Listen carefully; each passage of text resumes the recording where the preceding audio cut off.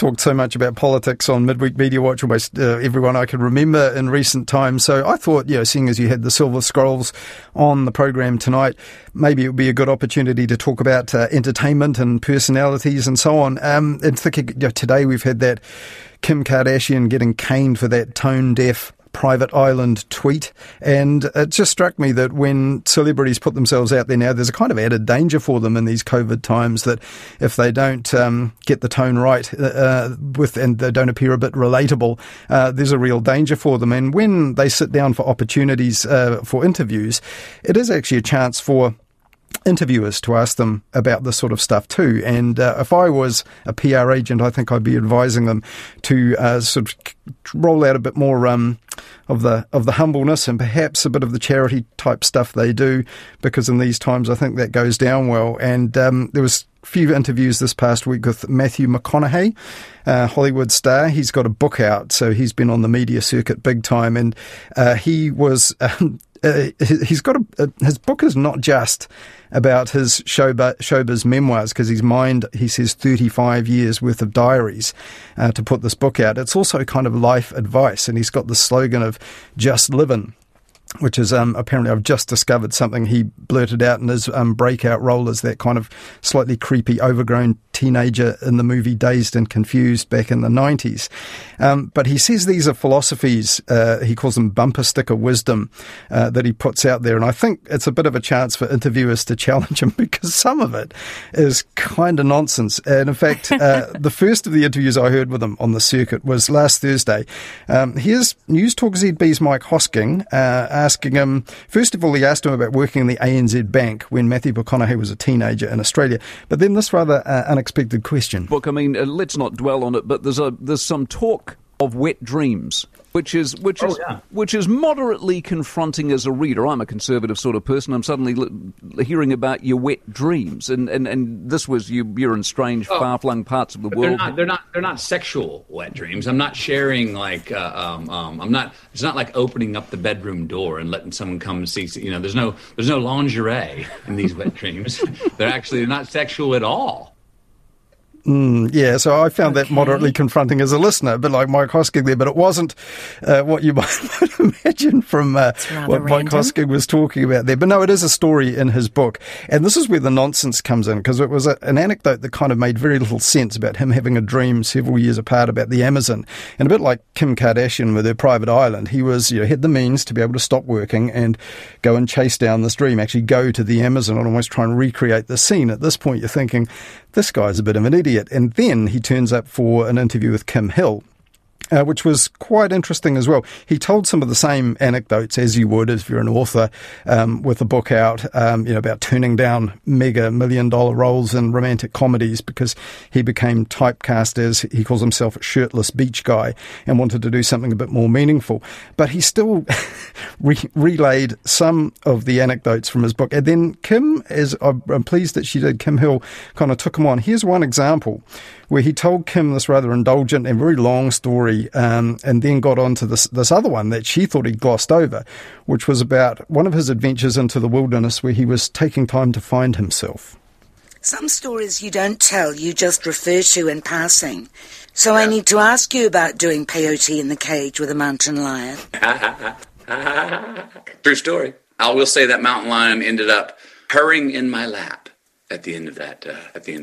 Well, that's your recollection. Can you be trusted? I was the only one was there. It was just me and the mountain lion. What were you doing in a cage with a mountain lion?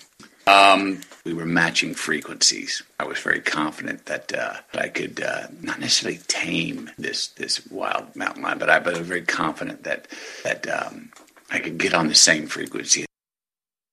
So I like that, because Kim wasn't really saying, oh, come on, you tamed a mountain lion, don't know about that. So she was, given that he was supposedly on peyote at the time, he wasn't really a reliable witness in his own yarn. But I like the way she sort of drew it out of him, and there was a bit of skepticism there that you can't just, put these outlandish anecdotes in a book and expect not to be called out on them and asked to provide a bit of context so that we could actually believe what he's saying. So with all of this talk of frequency and so forth, among other things. Did he emerge from the interview as a good person? Did you believe him? Well, this interview took up most of 1 hour, all of an hour, basically, except the news bulletin of Kim's show. So at this point, I was sort of thinking, this guy's a bit of a idiot, but full of himself and is actually sometimes not too interesting stories. However, and he told a few other stories, like he beat up a bouncer who put a hand on his father one time, and I was not impressed with him at all, actually, at this point. And then he started talking about a foundation, this Keep Living. As I say, he has this slogan, just keep living. And he founded this thing in Texas with his wife to give guidance to at-risk teenagers from the wrong side of the tracks in Texas where he lives. And he started talking about this, how they give the kids exercise goals and community service, he said they had to do. And another of these lifestyle, this bumper sticker wisdom that he talks about in his book, form good habits and become their slave. This is one of his mantras. And then this is a bit that was intriguing where Kim asked him a bit about how this foundation works.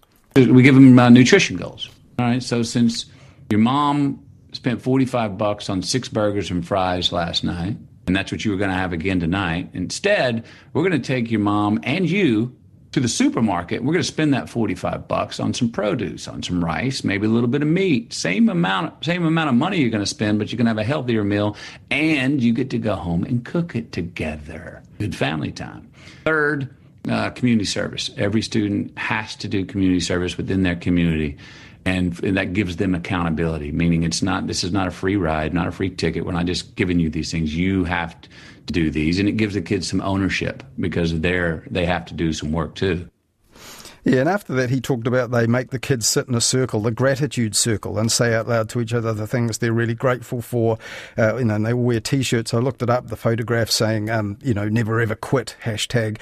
And it all started to look a little bit culty to me. Some listeners actually who heard this as it was going out live were saying, well, what is this? This all sounds a bit iffy. A few other people said, I'm so confused. What movie is he promoting? So is it real? Is it a legit charity, welfare organisation? Well, it is. I looked it up, and sure enough, he does an awful lot. In fact, the Texas Monthly, which is a really good magazine, had looked into it and praised him. He's also done an awful lot of stuff for coronavirus messaging. He's done long interviews with Anthony Fauci, trying to get the message out. He's done videos in Spanish for his 4.3 million Instagram followers, which he didn't talk about in the interview. So when you look it up, it does seem like it's a charity that does good works, employs a lot of teachers, this foundation of his, and then aside from that, he's using it to do good work on coronavirus, which he didn't talk about. So in the end, after hearing, that's the benefit, I think, a long interview with Kim rather than the shorter thing you often hear with a celebrity, and then, look up some of the context of what he's saying. I formed a much better impression of him. And like I was saying with the Kim Kardashian, I think important for celebrities in these times to present a better picture of themselves if they possibly can. It's nice to know that they're human, isn't it? I mean, I think that part sounds, it feels important to me anyway, that I'm listening to a real person rather than someone presenting a show in these unbelievable times. Exactly. And there was another interview that Kim did about an hour later, which was with the musician Ben Harper, who's a mixed-race American musician. And he talked about race and living in Trump's America as well as the music. And, that was a really fascinating interview too. So, good listening on the Saturday. And then there were other celebrities on Saturday on RNZ National. Yes, indeed. In fact, including the presenter we heard from earlier in your program, Charlotte Ryan. Yes, a bigger star even than Ben Harper of US music. Later on Saturday, with also something to plug, must be said, on Music 101. Got down on my knees, grabbed my pen and bowed my head. Bruce, it's such an honour to talk to you. Let's talk about the new album. I understand that you wrote all the new songs from this new album on a guitar that was given to you by a fan. I was coming out of my play, and there was a young man on the sidewalk holding a guitar, so I figured he wanted me to sign it. He said, no, I want to give it to you.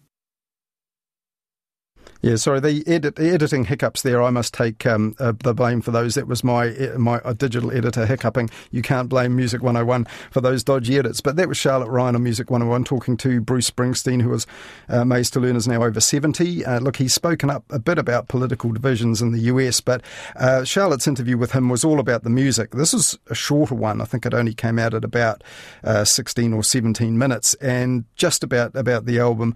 And, it was a kind of a shame because I'm guessing that this was one of those ones where the PR company rings up, makes him available for an interview, you have a time slot, and you pretty much have to stick to, in part, talking about the music, because he's had his music misused, I think, by the Trump campaign, had to call them out about that. And just on Monday, he was on The Daily Show in the US saying that he hopes Biden wins, and I think he joked that he would go to Australia when he was doing the interviews with Australian press outlets, but we were challenged on that on The Daily Show. He said, no, I don't think I will go there. But pity in a way that we couldn't hear a little bit more about what he thought about what was happening with that election looming. It was a really nice interview with Charlotte, and starting that way of picking up on that anecdote of someone giving him a guitar, which just opened him right up, and he talked about how he created all these songs on this new album. Nice to hear from him, isn't it? I mean, he's 71 years old. We've been listening to him for many, many years.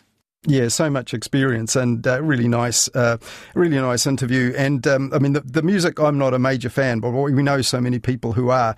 And it kind of took me back to that thing about relatable celebrities. Hayden Donnell doing a Midweek Mediawatch with Karen a while back talked about how David Geffen, the music producer, had tweeted out a picture of himself on his private yacht saying, I'm going to ride out the lockdowns out here.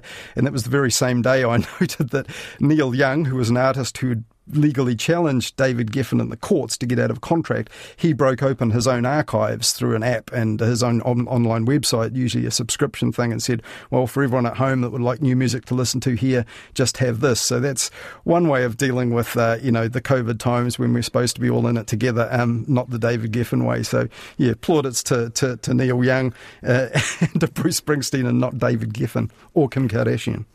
And plaudits to you too, Colin. It's so nice to have you do an entertainment media summary on Midweek Media Watch. Yeah, refreshing change. Might be more politics next week, we'll see.